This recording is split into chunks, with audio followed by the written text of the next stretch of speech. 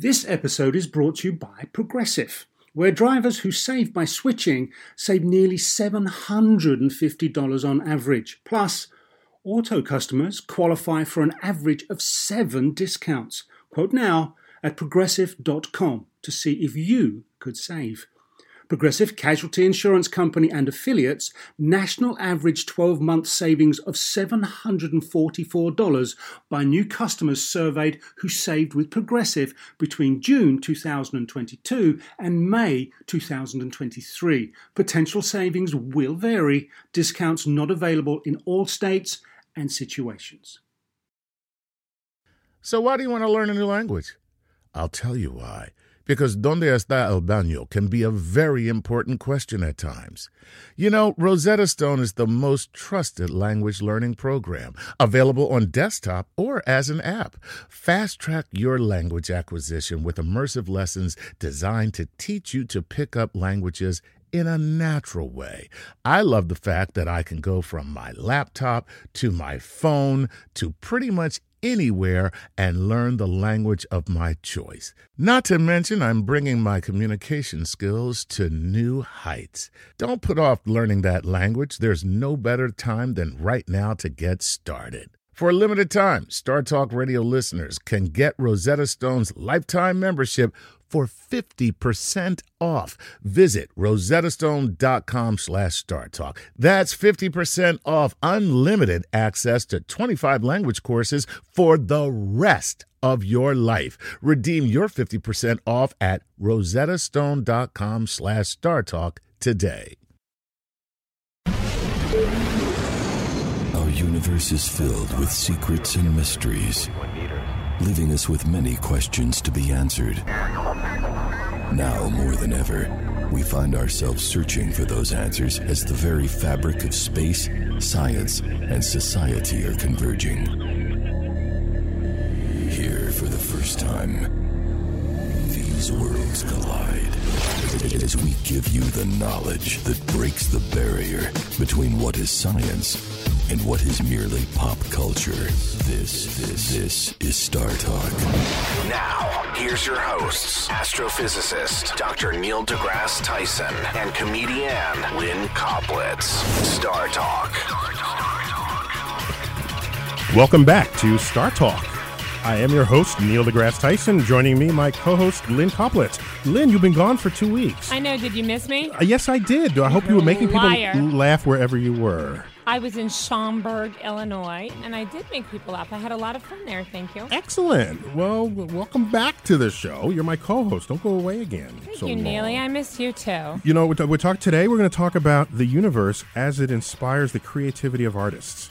Artists throughout time and artists of all kinds, not only painters but sculptors and the like. That's very interesting. Oh, I've liked it because scientists, we hang out together and sometimes we're not appreciated as much as we would like to be for whatever reasons. And occasionally we see some of our handiwork reflected in the creativity of artists themselves. And we say to ourselves, maybe we're becoming mainstream. Maybe we're creative and we're not nerds.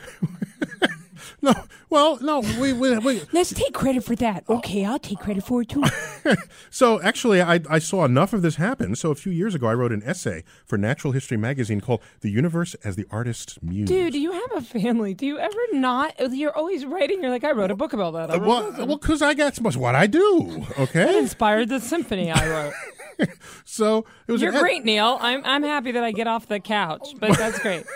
So no, it was an essay because I was impressed by how often I was being called by artists to get the latest image from the Hubble telescope, or they wanted to find out the latest understanding of the Big Bang or black holes or Mars, so that they can paint a scene, something inspired by. I mean, even as a comic, artists tend to look at where people, all artists, whether it's writer, comedian, or visual artist, we tend to look at the whole world. We look at everything over, under, I agree. in, out. I just don't think science was in that portfolio until recently. Well, science is part of the world. It is definitely part of the world. In fact, it shapes the world. And so I think science has come a long way in terms of being felt by the general public. And so let's see what Bill Nye has to say. Oh, Bill Nye. Bill, he's my boy, Bill. Bill, he's got to set the tone. He's a shaky little manic man we love. Bill, give it to Hey, me. Bill Nye, the science guy here. When you think of a planet in your mind's eye, what do you see? Many of us see Saturn, but no one could envision such a thing until astronomers, starting with Galileo, drew sketches of this and other worlds. I've seen Saturn rings, Saturn brooches, Saturn ladies' pumps, dress shoes with jeweled Saturns instead of bows. How sexy is that? With images of distant stellar clouds and our so-called nearby worlds, we can make planetary art from photographs. If you've never taken a bit of time with the Voyager spacecraft's pale blue dot, well, you must. And thanks to a spacecraft named after another astronomer, Cassini, you can see our world through the thin rings of another. You can see the Earth beyond the rings of Saturn, backlit by the sun. It's a photo. It's astronomy. But for me, it's inspirational. It's art. This is Bill Nye, hoping that after we're done star talking, you do a bit of star looking at the works inspired by distant worlds and heavenly wonders. That was very deep, Bill Nye. Bill is deep in 1 minute. That's a Bill Nye minute for you. It's inspirational. Yes, yes. And, when you think of the first of the artists to be fully scientifically Just going to say, inspired, who are we going to talk about first? it's got to be Leonardo da Vinci. There's there's nobody like him before or since. I mean, here's a guy who was on top of science. He was all over engineering. He was architecture. And, oh, by the way, he painted on the side. This guy, and he used to do experiments in physics experiments. The word physics didn't quite was defined back then, but he would do experiments in motion and weights. And wait, now he did this for his art? Well, I don't know if it's for his art, but he did it in a way that then influenced his art. I don't know if that was the point of why he did these experiments. He was a smart, curious guy. You're smart and curious, you play with stuff. So he was one of those guys that activated both sides of his brain? Yes, completely. If you did like one of these scans on his brain, it would be firing in every cubic inch that was in there. Oh, great guy to date. What's the matter? Nothing. I think he sounds great. I'm just saying, some of these guys in history, I go, oh, he'd be a good, like Galileo, great boyfriend. Da Vinci, not so much. Well, he's okay. Well, because he'd be too distracted by his own thoughts rather than by you. And I like someone who's manipulated easily, not someone like that. That would not happen with Leonardo for sure. No, but tell me more about him. Yeah. So first, he's considered one of those brilliant people who ever lived. And you look at his writings, all the subjects that he touched: geology, physics, biology. And on the side, he was a painter, right? And so one of my favorite parts. Oh, by the way, you know about his? He drew a model for a helicopter. It turns out it wouldn't work if you actually built it, but he's thinking about flying. He's thinking about flying and not just saying, gee, wouldn't it be great if I had wings and I flew like a bird? He's actually trying to draw a machine that could make that happen. Oh, so he was one of the first people who started with machinery. Yes. To bring machinery to the task of ideas, rather than just imagining that you had wax wings like Icarus trying to fly to the sun. Yeah. He says, look, dude, you need some machines to do this. And that's more like who I would date. Right. So you've got this, and with Leonardo, he embraced all knowledge, and with all of that knowledge, it infused into his artistic expression. How did it infuse in his art? What did it do? Well, okay. Did you know that he? Probably not, but go on.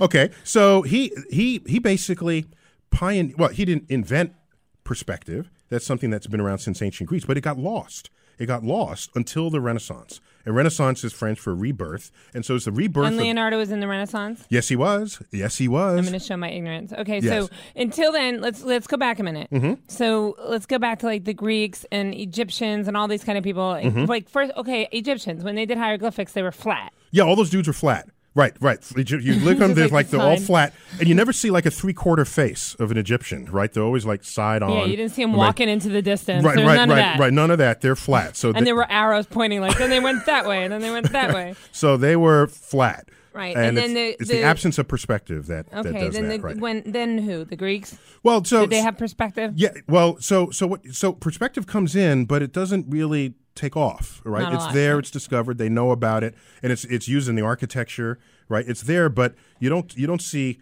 paintings that make full use of this until the Renaissance. And so my point is that the physical principles of light and optics and ray tracing and in the case of Da Vinci, he studied the laws of physics. They were not known as laws of physics back then, but he wanted to know how things balanced and how things would look if they were imbalanced. Because if you draw something that your eye and brain told you doesn't quite look right, it's not as convincing to you. So he wanted to make sure he understood how things worked. I took art in college, and my mother is an artist. And as a kid, I remember one of the things she always used to make me do, and they make you do this in art class in school, or in college. Mm-hmm. They'd make you look at what you thought you saw and what you really saw. Uh-huh. And that's what it sounds like you're saying. Like, because sometimes what you think you see it's not what's is actually not there. exactly what's there. Because your brain is messing with what it is you thought you saw. And Right. he's trying to get the basic data there so he gets it right. My mom makes me squint. When you squint, you see what it really is. You know who we have for this week's Star Talk? I spent some time with Peter Max. Oh, that's Do you know Peter Max? coup. Remember Yeah, Peter Max? Of course. And he's still around. He's still a big pop artist. Pop artist. And did you know he's deeply inspired by cosmic themes? I wouldn't be surprised by that. Yeah. Let's check out what Peter Max had to say. Peter, I understand the universe inspires you. Is that a recent phenomenon, or does it go far back? It started when I was about 7 years old, living in China, and I was near Tibet, and I met an older man who started talking to me, do you know about the stars and the planets? And I had no clue, and every day would talk about it. And by the time I think 5, 6, or 10 days went by, that's all I would think about, and what I would go to sleep dreaming about it, thinking about it. It took only a week for it to just infiltrate your mind and body. To jumpstart that. And believe it or not, it just grew and grew and grew. There's not a single day in my life where I'm not preoccupied with things about planets, stars, the universe. What is this whole thing? There's not a day that goes by where I don't think about it. I wake up in the morning, and it's amazing, like some cosmic alarm clock opens my eyes, and I think about the universe. I don't think the bed I'm sleeping in. I don't care what day it is. I don't care what today I have to what it is I have to do today. The first thing is the universe, the cosmos. Then I got to calm this down, and then I look at my sheet what I got to do today. But the first thing is the universe. So you've got it bad. I got it bad. You got it so bad it's good. Yeah, it's unbelievable. That's why when I'm with you, see you on TV, talk to you, even hear your name, forgive me, but I get so inspired by that. He's so nice to me. Forgive me, he says. That's a beautiful. You're his muse. He didn't have to say that, but that was so nice. So He's Peter Max, lovely. if you remember Peter Max, he wrote all those love posters from the '60s, and it's like he was the artist of a generation. Oh my then. gosh, you still see all like T-shirts that have the peace sign and Yes, the hearts, and the hearts. the big hearts that he did. And I wanted to say what he said. I thought was so sweet about waking up and how the universe inspires him. Like he doesn't think about his bed. That's what I'm saying. Like artists are so neat because they think in such a bigger canvas. Yes, yeah, and the than most universe I people. think is inspirational because it's infinite. I wonder. It's not. I wonder if any finite. listeners, if anything about science or space inspires them, either artistically or otherwise. 'Cause I know it inspires me, and I'm a scientist. It inspires Peter Max, It inspires me, and he's an artist, and Lynn. and I'm something like an artist. And with Da Vinci, with So Leonardo, call us. Wait, call us. Oh, yeah, right? sure. I gotta at give you the number. 877-5 Star Talk. Tell us what inspires you from art. I mean, from science. Yeah. Let us know, because there are many people who are inspired, who are creating art, who are making a difference in this world, and I'm charmed by that because, like I said, to see artists get mainstreamed in that way, if it becomes the subject of art, to see science get mainstreamed in that way, when science becomes the subject of artists, I think science has arrived in the culture in the ways that no one had ever imagined for it. Do you know what Leonardo? You're just excited about scientists being cool. Do you know what Leonardo did to try to become a better artist? What did he do, Neely? He's drawing people, and so he dug up cadavers. Really? Dug them up, peeled them open to see. Oh, gross. It's gross, but if you're committed to your art, you'll do whatever it. What did he do? He peeled them open. See, this is again.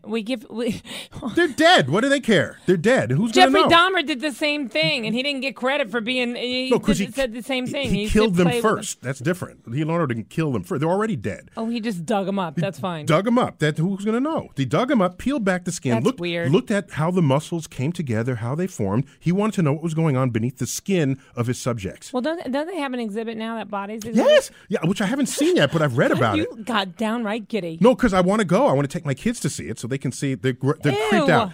My kids are 8 and 12, and they don't want to go. See that now. They're completely Neil. creeped by it, but I'm going to drag them kicking and screaming so they can see what bodies are. Are you really? It's human physiology. And if you create little serial killers, don't be surprised. And so that's maybe the modern version. Take them to Madame Tussauds Wax Museum, where all the normal kids belong right now. So the problem. So here's what's interesting.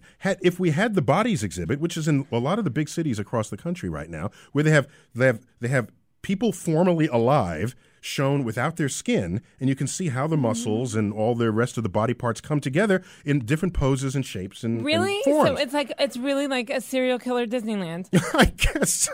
Well, no, creepy, demented serial killer Disneyland. Yes, because serial killers just kill people. You got to be demented enough to peel their skin back and see what the muscles are doing. But I do understand why Leonardo would have done that. If Bodies exhibit existed back then, he wouldn't have to dig up cadavers. That's my point. And I just saw a thing on National Geographic, because all my knowledge of everything is from you or television. Okay. I just saw a thing on National Geographic where they had found these pterodactyls. Okay. And they did that very thing. They had found just the fossil, just the skeleton, and they took it and they put the skeleton through a CAT scan. All right, which to I see thought what was inside. really weird. But there was nothing inside, of course, because it was a skeleton. Right. But they drew artistic pictures of, and then they could figure out what would have gone in there by what was missing. There you go. Isn't that kind of cool? You don't have a pterodactyl cadaver, a literal cadaver, so you do the next best thing you can. What's missing? That's how you figured out. And these bodies that are in the exhibit, they're preserved. There are different ways you can preserve human flesh, and one of them is you'd sort of dip it in acetone,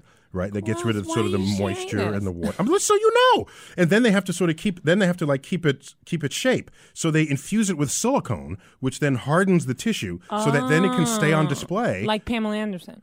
Well, she's alive. I don't know what fraction of her body weight is silicone. I don't know about that. Lisa Rinna, Pamela Anderson. So they would not need to be prepped if they were donated their body to this exhibit.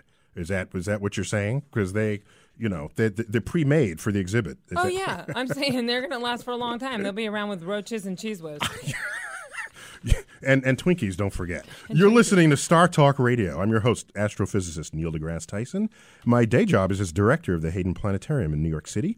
We are live in Los Angeles and Washington, D.C., and I'm here with Lynn Koplitz. Give us a call if you have something about space that inspires you, science or space or science in general. If you're an artist in particular, or if you're just somebody on the street. Or a writer or a right, poet. exactly. Tell us how creatively. I want to hear what it is that might influence you, because we'll hear more from Peter Max, learning about how science infused his creativity. Our toll-free number is 1-877-5-STAR-TALK. And we are live streamed on the web on startalkradio.net. Let's take a break. We'll be right back. This podcast is supported by FedEx. Dear small and medium businesses, no one wants happy customers more than you do. So you need a business partner just like you, like FedEx, who understands your passion for serving your customers because they have the same commitment towards you. That's why FedEx offers you picture proof of delivery, packageless and paperless returns, as well as weekend home delivery to 98% of the US on Saturday and 50% on Sunday. See the FedEx service guide for delivery information. What's more, FedEx Ground is faster to more locations than UPS Ground. Trust FedEx for timely deliveries. See what FedEx can do for your business. Absolutely, positively FedEx. Whether you're a family vacation traveler, business tripper, or long weekend adventurer, Choice Hotels has a stay for any you. And that's good, because there are a lot of me's. Choice Hotels has over 7,400 locations and 22 brands, including Comfort Hotels, Radisson Hotels, and Cambria Hotels. Get the best value for your money when you book with Choice Hotels. Cambria Hotels feature locally inspired hotel bars with specialty cocktails and downtown locations in the center of it all. Hey, that's me. Radisson Hotels have flexible workspaces to get the most of your business travel and on-site restaurants. That's me, too. And at Comfort Hotels, you'll enjoy free hot breakfast with fresh waffles, great pools for the entire family, and spacious rooms. Hey, that's me, too. I guess I'm just going to have to stay at all of them. Choice Hotels has a stay for any you. Book direct at choicehotels.com, where travel comes true. Hey, remember when we did that show about the science of the golf swing? Well, let's take that to the next level. And that's because PXG has developed the Black Ops driver so golfers don't have to sacrifice distance for forgiveness. And the science proves it. PXG Black Ops Driver is a breakthrough in driver technology. It's a complete and total victory in golf club engineering, unlike anything you've ever seen before. Black Ops drivers are adjustable to deliver a combined MOI of 10,000 plus for unreal forgiveness. Now that's ridiculously high. The higher the MOI, the more forgiving the club will play. So you don't have to square the ball perfectly for it to go straight and get distance. Add PXG's new advanced material face technology, and you get incredible ball speed that pushes the distance to the absolute limits. More forgiveness, more distance, no sacrifices. PXG Black Ops Driver. Hit your tee shot straighter and farther. The proof is in the science. Learn more and get free shipping on all equipment. Go to pxg.com/StarTalk and use code StarTalk at checkout. That's pxg.com/StarTalk. Use code StarTalk for free shipping on all equipment. pxg.com/StarTalk. Code StarTalk. Whether you're a space cadet or a rocket scientist, we want to hear from you. The phone lines are open. Call now. This is Star Talk. Welcome back to Star Talk. I'm your host, Neil deGrasse Tyson, with Lynn Koplitz, my co-host, professional comedian. Cadet. Yes! We'll make you a space brigadier general by the end of these programs. Lynn Koplitz, a professional stand-up comedian who performs around the country, Lynn. And you've been gone for a couple of weeks. I'm so happy to have you back. I'm happy to be back. Neil, now, before we move on, I want to go back to Leonardo da Vinci for a minute. And we're talking about bodies and the bodies exhibit. Because he dug up bodies to get the artistic form of what he drew. Right. And then on the break, we were talking about the bodies exhibit now. Yeah, during the break, yeah. And then you told me a little something that I didn't know, which was that those were prisoners, like Chinese We're prisoners? told that the bodies on display in the Bodies exhibition, which is shown in many cities now, were not necessarily people who donated their bodies to this cause, that they were the bodies of prisoners who were that's much executed. better then. I like that better. So it became a little controversial because the prisoner might not have had a choice in the matter. Who cares? He was a prisoner. No, I'm just saying. I'm just not voting for sides here. I'm just saying that it may be as controversial as it was in Leonardo's day when he's digging up cadavers. Now, without was it the cadavers. controversial when he was digging them up? Yes, he was. You dig up a body, and the body's a sacred burial grounds in a churchyard or wherever people were. Of course. But people didn't. Did they know I don't he think was doing that? he did it in the dark of night. He did it late night. at night, Yeah, right? yeah. With an assistant who made nothing, probably. And you know, one of the most famous illustrations from Leonardo's era is the Vitruvian Man. Have you ever seen this? Is that the one with the man in the circle in the square? Exactly. He's hot. It's What? I mean, seriously. Okay, I never thought of it that way. It's just like a little homunculus inside of a I just like from a back circle. then, everything's got abs. Jesus, Vitruvian Man. That's true, yeah. Well, because it's drawn by people who like muscles. And I've never been to Pittsburgh.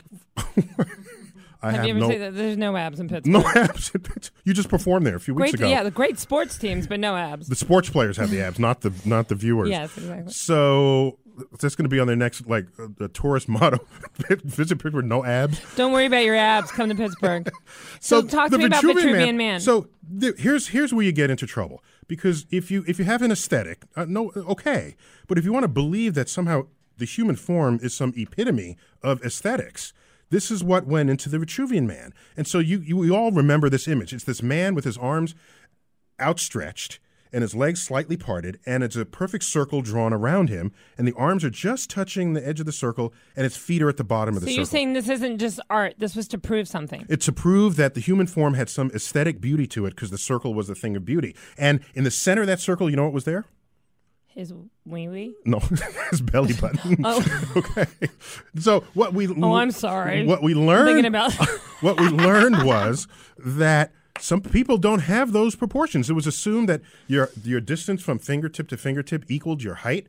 And then that was considered the ideal form. And then you actually measure people. And some people's hands are shorter, some are longer. Mine are actually especially long. Some people have a high ape index. It's what's been joked about. If your arms are really long compared to your body height, my arms are a foot longer than my height. So I can touch your nose sitting right where I am right now. How do you know that? Well, because you know. So the point is, that circle. No, you don't know. Did you measure them? Measure my arm, the distance from fingertip to fingertip, yeah. You're hilarious. Yeah, it's 84 inches. And so that's, so I'm just telling you it's not everybody. I'm not alone in those who don't fit the circle. People are bigger now, right? They were smaller then. Yeah, but if it's in proportion, it's just a bigger circle. Everything would be in proportion. So that didn't really turn out the way anyone had hoped. But it remains an iconic vision. It remains an iconic vision of what humans would have looked like. And then there's this thing with the golden ratio. You remember that? Many people have heard of it, but don't quite remember it. It has a mathematical form. I'll tell you what it is mathematically, but it's more interesting artistically. Oh, really? Okay. Oh, really?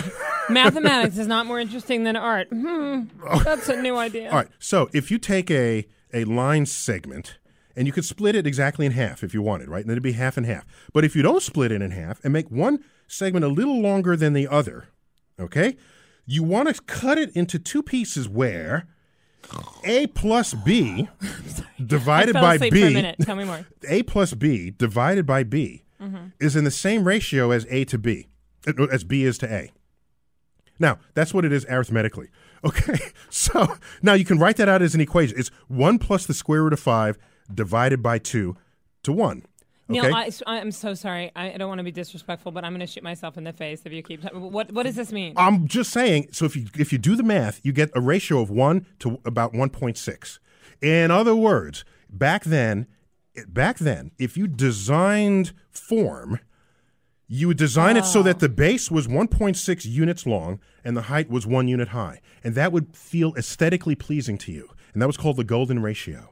Oh, that's very interesting. You know what they've done lately? Can they do that with your face? Exactly. Too? They're measuring people's faces, the width of the face and the height of the face and the nose to the eyes to the mouth. And the claim is those people where those measurements capture the golden ratio are considered more beautiful than other people. I was going to say that's very creepy because that's good, like that movie Gattaca. That's saying that those people are more perfect. Wow, this is the one where they make to genetically choose your offspring. So you choose one that has more golden ratios, and then more people will think you're attractive. But that's not fair either because in different cultures, in different places, the ratios are going to be different, right?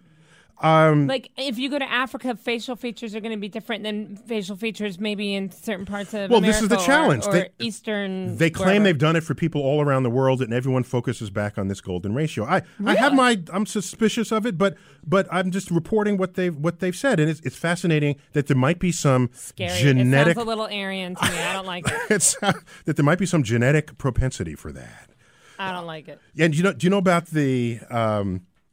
Not only that, in Da Vinci's most famous painting is what? Do you know what his most famous painting is? Oh, don't do this to me. You make me feel stupid. Mona Lisa? The Mona Lisa, of course. I have that in my room. She looks like a dude. You have a copy of the Mona Lisa. Let's get that straight. Yeah, well, not the real one. I mean, I live in a three-floor wall cup that smells like trash and says "Wash me" on the Sharpie marker on the wall. I don't think the real Mona Lisa's in my apartment. So, what, she looks masculine to you? Yeah, she looks like a dude. Well, you know what they found? They were able to study the painting. You can expose it to a certain wavelength of light that penetrates the top surface of paint, and you can see a whole other illustration below it. And it's rumored that was a self-portrait of Leonardo himself. That was the first attempt at whatever he was doing on that canvas. Oh, and then he painted like his inner Mona Lisa? Oh, well, I don't know. Is that why you think she looks like a dude? I didn't know that. I mean, until you just said it. But yeah, she does look like it. I look at her every morning. She's right over, like in front of my bed, and she looks like a dude. Yeah, well, okay. So, a sweet dude. So this is Leonardo in drag, is what you're saying. Yeah, I'm just saying it was a little bit like there was a review back then. but yeah, because she's got kind of a thick forehead, and she's kind of cross-eyed. I got to look again. I got to look again to check that out. She's a little Liza Minnelli-ish. Put her in a review. Is that in Vegas? Exactly. That's interesting. You're listening to Star Talk Radio, and for this episode, I spent some quality time with Peter Max, pop artist from the 1960s, and he's still at it, right on through to today. And let's see what more he has to say about how the universe has inspired him. He's interesting. we are part of something that is so enormously big. You know, when you talked about the molecules in one glass of water, there are more molecules in one glass of water than there are glasses of water on planet Earth. Well, that line that you gave me about this feeds me for the next 6 months. I want to think about this at least once a day. I love it so much. Well, I'm happy to be your fuel supply. So let me ask you, are you more influenced by science directly, or is there a bit of philosophy that folds in? There's science. There's the mystery of the science, because there is so much more we don't know than we do know, and we do know a lot, and so that we must probably not know 1 billion times as much, but it's wonderful what we do know. But I was also lucky in 1966, just about the same time, I met a Swami, a holy man from India. So you would use pure science as your source of objects and imagery, but the philosophy is a means of how you would interpose them. Yes. So it was nice. Through meditation, I was able to get very, very peaceful and quiet, but through looking at the universe, I would get excited. And so in between the peacefulness and the universe is where the art world lived. That's Peter Max. He's just so in tune with his own sense of art and self and science. He sounds so like a cool hippie guy, like very like down to earth and calm. He calms me just listening to him. Isn't it? He's got one of these calming voices. It's so beautiful. And you too. The two of you are like a glass of warm milk and a cookie. You're listening to Star Talk Radio. Our phone number is 1-877-5-STAR-TALK. If there's some aspect of science that has influenced you inspirationally as a creative person or just in your thoughts, give us a call. We have Nancy from Santa Monica. Nancy, you're live on Star Talk. Hi, Nancy. Hi. Hi. So I'm dabbling in art. I'm actually an environmental scientist, but I like art a lot, and I've observed a lot of artists who've been inspired by environmental science. And I thought I'd just share something with you. We have a bunch of art galleries here in Santa Monica called Bergamot Station, and there was this really cool exhibit on hyperbolic crochet. And what this is, you guys were talking about Leonardo da Vinci and perspective, right? Well, that's about flat planes as a geometry. Well, apparently there's another kind of geometry that was, I guess, driving mathematicians crazy, the hyperbolic space, which is the geometric opposite of a sphere. And I guess I was so taken by this exhibit, I actually photographed the caption here. So in 1997, there was this Cornell mathematician who was trying to figure out how to model this geometry, and so he wound up crocheting it. And you wound up finding that corals, kelp, sponges, all these different kind of anatomical features are actually hyperbolic geometry. So these artists have gotten together and crocheted these incredible kind of landscapes of these objects with hyperbolic crochet. And that was an exhibit at Bergamot Station.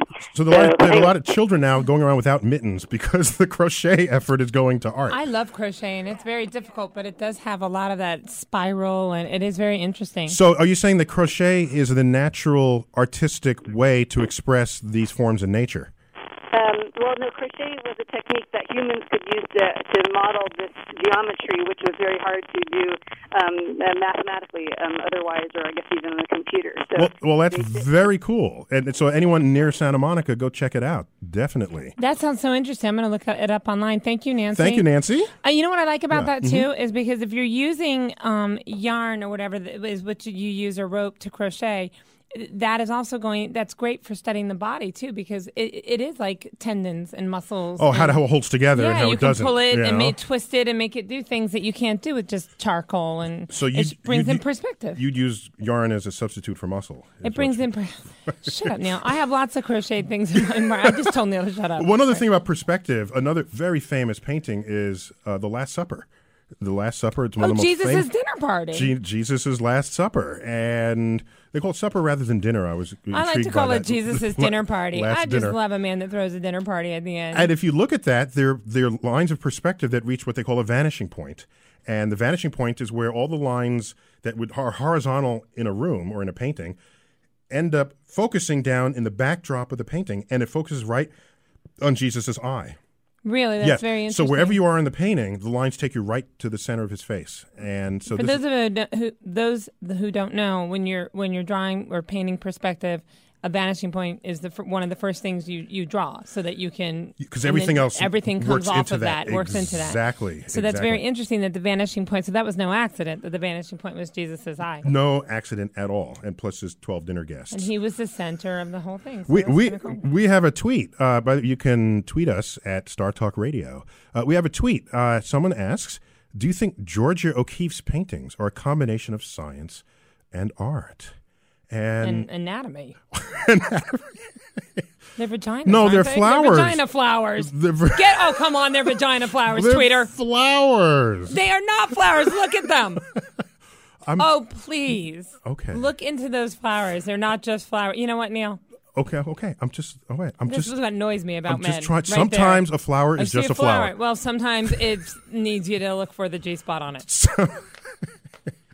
So what we're saying is Georgia O'Keeffe took the flowers of the Southwest and folded them with her knowledge of human anatomy to create a whole new expression of a whole other way to communicate with the viewer. Yeah, I think it's what George O'Keeffe and many artists do, great artists do, is that they make you look at something a different way. They make you see the other possibilities in it. Okay. All right, I'll give other possibilities. Yeah, and I think Leonardo did that. I think all the great artists and painters, and they've all done that. And writers, they've taken things that everybody looks at every day, and they've twisted it and showed you other sides to it. We've got another tweet. They're asking, is the golden ratio, which we talked about a moment ago, only about aesthetics, or is it indicative of the health of an organism? And that's a fascinating point. What a great question. What kind of geniuses do we have listening to the show? My family's clearly not tuning in. So, no, what's good about that is if the aesthetic is sort of hardwired into our brain and we identify beauty that way, and then you turn ill, or something happens to your bodily form. Put the horns on me. You pointed at me. No, and if you turn ill, then your body starts taking a shape that does not fulfill that golden ratio, and you look less attractive to others. It's a fascinating concept there.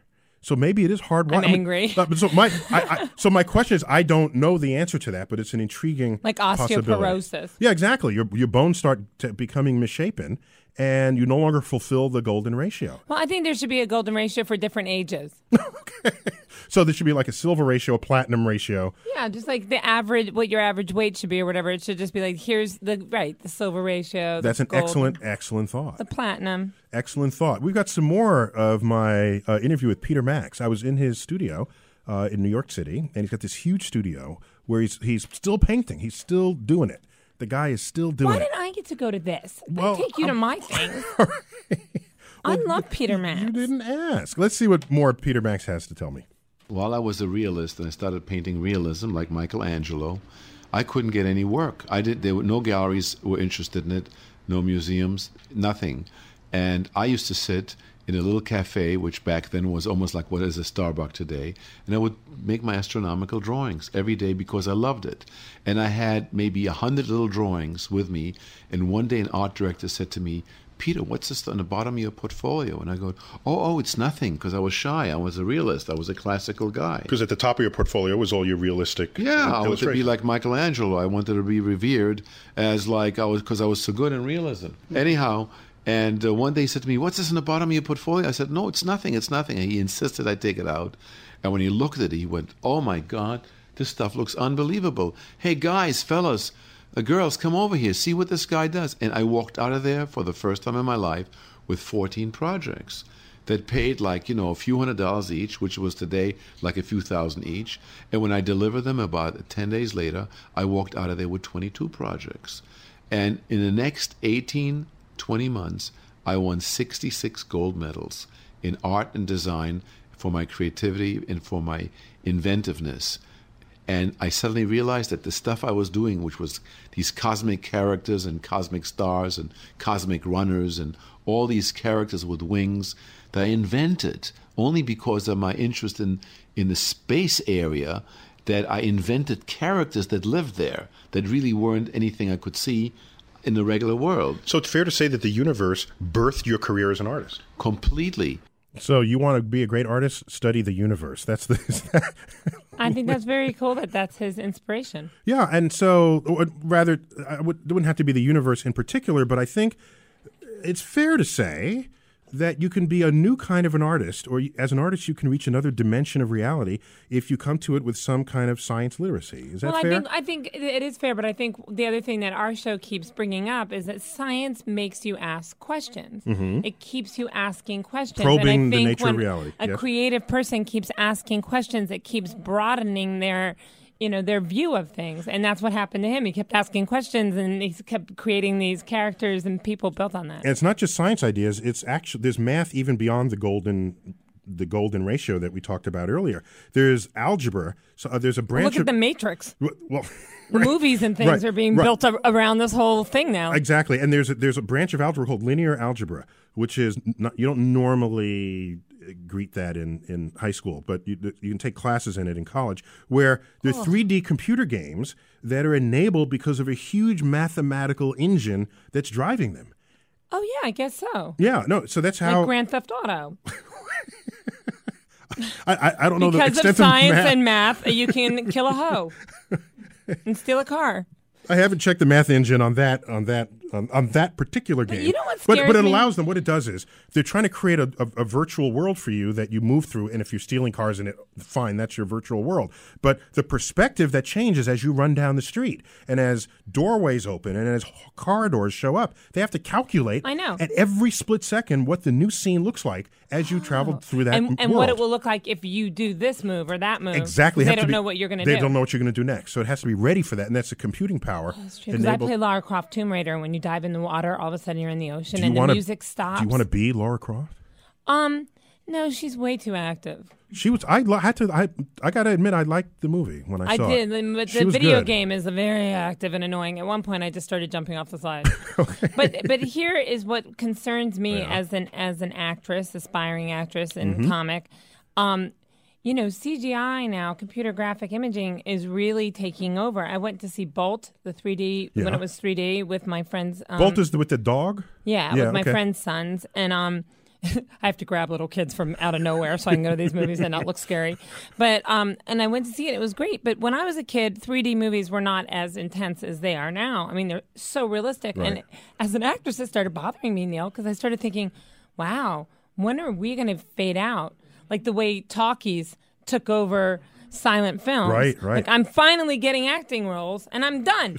They're going to start just drawing people. Yeah, you draw people and animate them in 3D, and then they won't need you anymore. So isn't there a chance that regular actors and actresses are going to become obsolete? Well, you know what they can do? They can fully scan your body in various motions and then fully get you to read like a whole encyclopedia of words. And then they have all your vocabulary, they have all your body motions, and they can just cast you in a 3D animated movie. So they might not need us anymore. No. Yeah, you just sort of sell your body that one time, and then you get used later on. Yeah. Well, I know there are people in LA listening to this show right now. If this scares you because you're waiting tables and you're thinking, what now? Call us at 877-5-STAR-TALK. If you're worried about being out of a job, is that what? Yeah, I mean, some of the science stuff, when it comes into the creative form, it scares me because, like, for example, I don't like new digital film. I hate it. Nude digital film? No, the digital film versus like 16 millimeter things. Oh, okay. Let's shoot everything on digital. Now all of a sudden, I don't want to see people with lines in their face. I can see that in a mirror myself. I want pretty people. I want the old grainy imaging. I want the Barbara Walters lens that looks like it's got Vaseline over it. That's what I want. The soft focus lens. Yes, thank you. Well, photography is it's... Did I make you nervous because I said a name? All of a sudden, Neil's like, I'm never going to be on The View. Right. What has Lynn done? I know. We're going to go to break, and we're going to come back. Give us a call at 1-877-5-STAR-TALK, and we're tweetable at Star Talk Radio. And we'll be right back. And we're going to talk about photography in the universe and how that's inspired whole generations of artists and movements, social movements, simply because of images we've obtained from the night sky. See you in a moment. Do you want to set up your child for success? Of course you do. Maybe you want to save money on private tutoring, or maybe it's just out of your budget altogether. Is this a big school year for your child? Like maybe they're starting kindergarten, middle school, or high school, or some other milestone. Maybe your family moved and they're starting at a new school. Is your child ahead? Not getting challenged enough in class? Well, we love that little smarty, but we want them to be engaged. IXL Learning is an online learning program for kids covering math, language arts, science, and social studies. IXL is designed to help them really understand and master topics in a fun way. Powered by advanced algorithms, IXL gives the right help to each kid no matter the age or the personality. There's one site for all the kids in your home pre-K to 12th grade. Kids can use it at home on the computer or on the go through the app on your phone or your tablet. No more grading those worksheets. IXL grades everything itself. And no more trying to figure out how to explain math equations or grammar rules yourself. IXL has built-in explanation videos. 1 in 4 students in the U.S. are learning with IXL. IXL is used in 95 of the top 100 school districts in the U.S. Make an impact on your child's learning. Get IXL now. And Star Talk Radio listeners can get an exclusive 20% off IXL membership when they sign up today at IXL.com/StarTalk. Visit IXL.com/StarTalk to get the most effective learning program out there at the best price. At Capella University, you'll get support from people who care about your success. From before you enroll to after you graduate, pursue your goals knowing help is available when you need it. Imagine your future differently at capella.edu. Hey everyone, it's Ted from Consumer Cellular, the guy in the orange sweater, and this is your wake-up call. If you're paying too much for wireless service, you don't have to keep having that nightmare. Consumer Cellular has the same fast, reliable coverage as the leading carriers for less. And for a limited time, new customers receive their second month free when they sign up and use promo code MONTHFREE by May 31st. So why keep spending more than you have to? Seriously, wake up and call 1-888-FREEDOM or visit consumercellular.com. Taxes, fees, and other third-party charges will apply. See website for additional details. Bringing space and science down to Earth. You're listening to Star Talk. Star Talk Radio, Neil Tyson on the line here. We've got Lynn Koplitz, my co-host, Lynn. Hello. Hello, we've got a caller who called into 1-877-5-STAR-TALK with our question. They have a question about the relationship between science and art and inspiration. Who is the muse for whom? We have Rick from L.A. Rick, you're live on Star Talk. Hi, Rick. Hey, how you guys doing today? Well, thank you. We're doing good. How you doing, Rick? Big fan. Oh, thank you. So what you got for us? Well, you're talking about how science has inspired art over the years, and I was just wondering if you could think of any examples where art has inspired science. Oh, that's a good question, Rick. Well, scientific discovery. Yeah, here's the best I could do for you there. For example, before the era of photography, when people nonetheless had telescopes and they wanted to be able to tell others about what they saw, they had to draw what they saw. So they needed an artistic talent just to communicate their science to other people. And if they were not good at their art, they'd be showing something that was not really what they saw to other people, and that would confound any attempt to have sort of a level-headed assessment of what was going on. Well, also the constellations. At first, they came up with what the stars. They came up with pictures, correct? Yeah, but there's no science anywhere in that. No, there's just stars. Well, they're connect the dots points. That's where they are scientific subjects themselves, but things we would only learn much later, long after anyone was drawing pictures with them. Okay, so Rick, the answer is we don't really know. No. Let me offer a little insight. I can say that artists, not to speak for artists because I don't claim myself among them, although my brother's an artist. I can say that all artists I know are driven often, if not all the time, by some aesthetic, and it's the aesthetic that drives that fuels their attempt to create a form. And I can tell you without hesitation that as a scientist, we approach the universe, we approach the natural world with a similar expectation that what we're going to discover is something aesthetically pleasing, something beautiful, something that will make you say, that is nature at its finest. And so I can tell you that we share a common driver. But whether or not there's some art that inspired a scientific discovery. It may be that it doesn't. Also, if you're talking about what kind of art you're talking about, because we've already discussed on this show that there are films that have probably, and television programs like Star Trek, that have inspired scientists. Exactly. So what happens there is the Close art Encounters triggers someone to be interested in a subject. Exactly. Because it affects them in an emotional way, and then they become charged, and then they want to learn about the science. I think what we're saying is we all need each other. Okay. Kumbaya. Hold hand. So, Rick, thanks for calling in. Thanks, Rick. Thank you. And we still have some more from Peter Max. Peter Max, you gotta love him. And like you said, Lynn, he's such a soothing voice. I could just listen to him all day. He's like Venus Flytrap. Remember him on it was scary. in Cincinnati? They've got that really smooth. Hey. Let's see what more he's got to tell us. I was in Cleveland. I had an art show.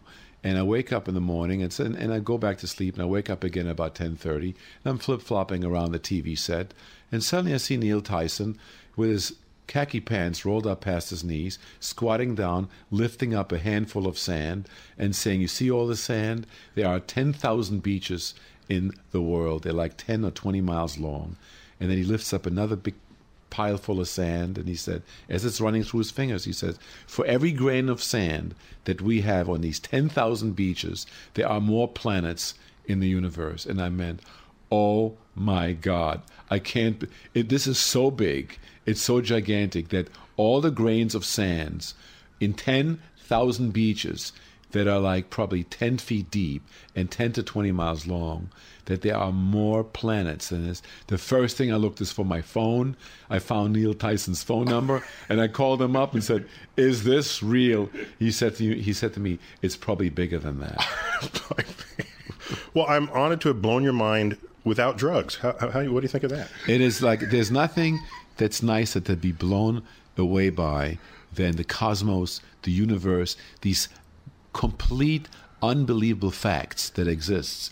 And the more you think about it, the more you dream about, the more it starts making sense. And you still know that you're just this little microscopic little thing in the universe, thinking about all the bigness, the largest thing. I mean, isn't it true now that because of this thing they call the string theory, they think that there could be other universes? There are a couple of ideas that lead to the idea that there could be a multiverse, and we're just one bubble within an uncountable number of other cosmos. Just like when Hubble discovered the first few galaxies. Exactly. And now they're discovering maybe more universes. It's philosophically the same thing, because back then we imagined it was only one galaxy, and then he discovered a universe of galaxies. Yeah, there must be a place you can hide. It is too big. It's too big to imagine. Sometimes you got to take a tranquilizer to calm it down. It's just so amazing. Okay, now, I didn't think this could happen, but Peter Max made me like you more. Really? So I got dibs from Peter Max, and now He actually makes you sound even cooler. Okay. I didn't know he'd go off on that way. I was just trying to get so some sweet that you touched good him so much. content for our show, but I didn't know that. And he's an amazing artist, Yes. an amazing influence in person, and that's really neat. Yeah, I have a homeless person in my neighborhood who says I really inspired him. Was that guy that was on the sidewalk when I visited you the other day? It was the lady who wears these big, crazy Erykah Badu wraps in her hair. Yes. So photography can inspire people. Do you remember? Well, I don't know how old you are, Lynn, but in 1968, Apollo 8 went to the moon. It didn't land, but it actually circled the moon and came back and took a picture of Earthrise above the lunar landscape. I was very little when that happened. Okay, but you've certainly seen that photo. It's called Earthrise. By the way, Earth does not rise on the moon, because the moon doesn't rotate compared to the Earth. So Earth is just always in the sky. So the picture is misrepresents what actually happens on the moon. It rose because they're in orbit around the moon when they took the picture. That's what. Just so you know. That's great. Yeah, thanks. But now I'm just saying. Is the moon? No. I'm saying that's great. Thanks. Is the moon camera different than a regular camera? It's bigger and more expensive and take better pictures than most cameras you'll ever see in your life. Do you have one? No, I don't. No. You do, don't you? No. So what I'm saying is that picture that showed Earth, without any lines of continents or states or cities, it was just this blue orb, juxtaposed as part of the scenery of another world, transformed our understanding of our place in the universe. And the modern green movement is traceable to that photograph. And so there's scientific photograph that became iconic art that influenced a generation of people to take action. I just had to share that with you. Interesting. Now, the Hubble images and things, is that the same kind of camera? Hubble, no, it's a digital camera. That was a regular sort of film camera back in the days of Apollo 8. And now Hubble pictures is digital. It's a very expensive version of the detector that's in the camera that all of us have, the digital cameras that we all use. It's called a CCD, charge coupled device camera. So you asked. I'm just telling you. You asked. Did I volunteer that? You asked. All right. You asked. And so the Hubble photos are today's generation of exposure to the rest of the world. And which are better? Oh, definitely digital pictures are far superior. Because they're more accurate. They're far superior. But they're not as romantic. Well, That's where I'm a Luddite. In terms of romance, do you know there's a scene in the Carl Sagan film Contact? I don't know if you saw the film. Yes, of You remember course. where Jodie Foster was taken by the aliens into their distant land? Yeah. And she's looking and it's so beautiful. And you remember what she says? No. She says, because she's speechless by the beauty of it all. She says, they should have sent a poet. Oh. Yeah. That's just But that's poetical in itself. poetical or political. Whatever, poetical. And other thing, Really, Neil? I'm a big fan of. I'm not Peter Max. You better watch what you say. I'm a big fan of Van Gogh's Starry Night. Oh, you think? It inspired a song. Just so everyone knows who doesn't Starry know Night. Neil has Starry Night stuff all over his office, everywhere, like pillows, books, which is great because it's beautiful. And it was the cover of one of my books too. I can't because it's a Starry Night. It's an artist who he could have named that painting Sleepy Village. Neil, you know what? We had this argument before. No, he couldn't. Yes, it's he all could. stars in the sky. It's about the sky, not about the village. I'm agreeing. So the man came through. I'm totally with you on that. And then there's other art that gets inspired. You know, the ceiling of Grand Central Terminal. Do you know you took me there and showed the ceiling to me. Yeah, well, you didn't need me to take you there. It's Grand Central Terminal. I know, but I never really looked up at it till you took me there. Oh, that's different. Okay, so that ceiling, did you know that all the stars are backwards? And that pissed me off when I And who discovered did that? What was that? What was What's that the guy's artist's name? I forgot this. Paul Halleux from 1912. Was he dyslexic? French artist. I think he was not sufficiently scientifically literate to know that the image of the sky he was looking at in a map was the reverse of what he had to put on the ceiling of Or the he might have been dyslexic now. You know, it can't be that dyslexic. Dyslexic is flip a few letters or a few words, not an entire sky. So there's no excuse. I don't forgive him at all. I wonder if he still got paid. And you know, with those Hubble photos, some of the colors are vivid. They can represent colors that you would see if your eyes were huge and if your retina was sensitive to the filters that the Hubble telescope uses. You wouldn't necessarily see what Hubble sees. You would, however, if you can tune your eyeballs in the way we tune the Hubble telescope. I don't get that. What does that mean? So it means the colors that I think I see on there are not the colors that really is if I'm up in space? That's great. If you had special eyeballs, you would see it that way. You would see it just that way. We have feeble eyeballs. So in space, if I was in spacecraft looking at it, it wouldn't look like that to No, me. it would look like something else that was commensurate with your eyeballs. But in Hubble, we want to see... That's aggravating. Well, I'm sorry, but it's just, you know, what happens when people put on makeup before they get photographed? It's not what you really look like. It's something else. I'm just letting you know. But if you were there on the planet, would it look like that? It would look like, different. Is Mars really red? Yes. Yes. You like you're getting angry with me. Because I just we got find one that more clip. aggravating. Let's get a fast clip of Peter Max, our final clip with him. Let's see what more he has to tell us about how he's been inspired by science. How much he loves you. I want to make an animated film. I told you about it a little earlier. Okay. And this film has a lot to do with the universe. And it's with, us suddenly connecting with another species from far, far away who have some common interest with us. And it's a musical.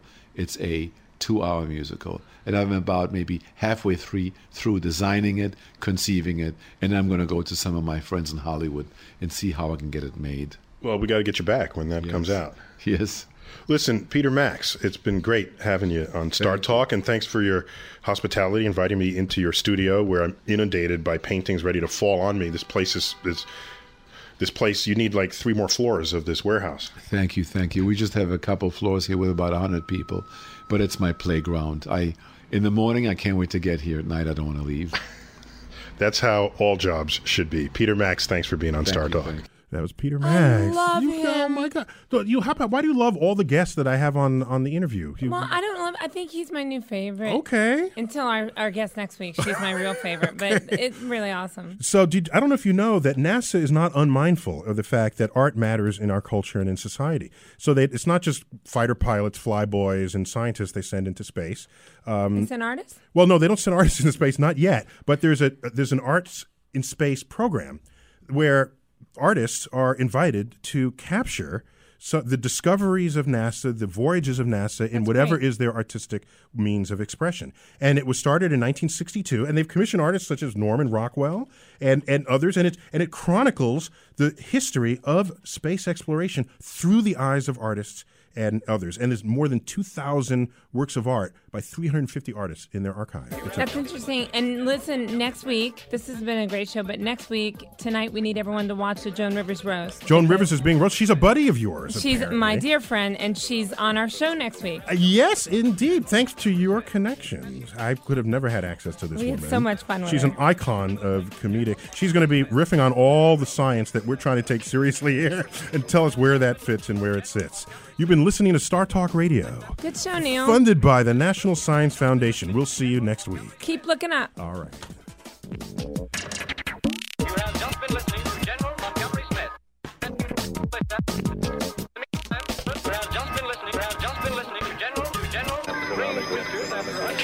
Astronomical.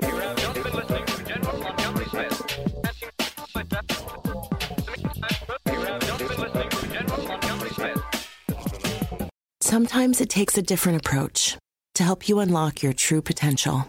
With Capella University's game-changing FlexPath learning format, you gain relevant skills you can apply to your career right away. Earn your degree from an accredited university and be confident in the quality of your education. Imagine your future differently at capella.edu. Capella University is accredited by the Higher Learning Commission. Learn more at capella.edu/accreditation. Whether you're a morning person or a bedtime procrastinator, everyone deserves a mattress that works for their style. And you'll find the best mattress for you at Ashley. The new Temper-Adapt collection at Ashley brings you one-of-a-kind body-conforming technology, making every sleep tailored to be your best. The collection also features cool-to-the-touch covers and motion absorption to help minimize sleep disruptions from partners, pets, or kids. Shop the all-new Temper-Adapt collection at Ashley, in-store or online at ashley.com. Ashley, for the love of home.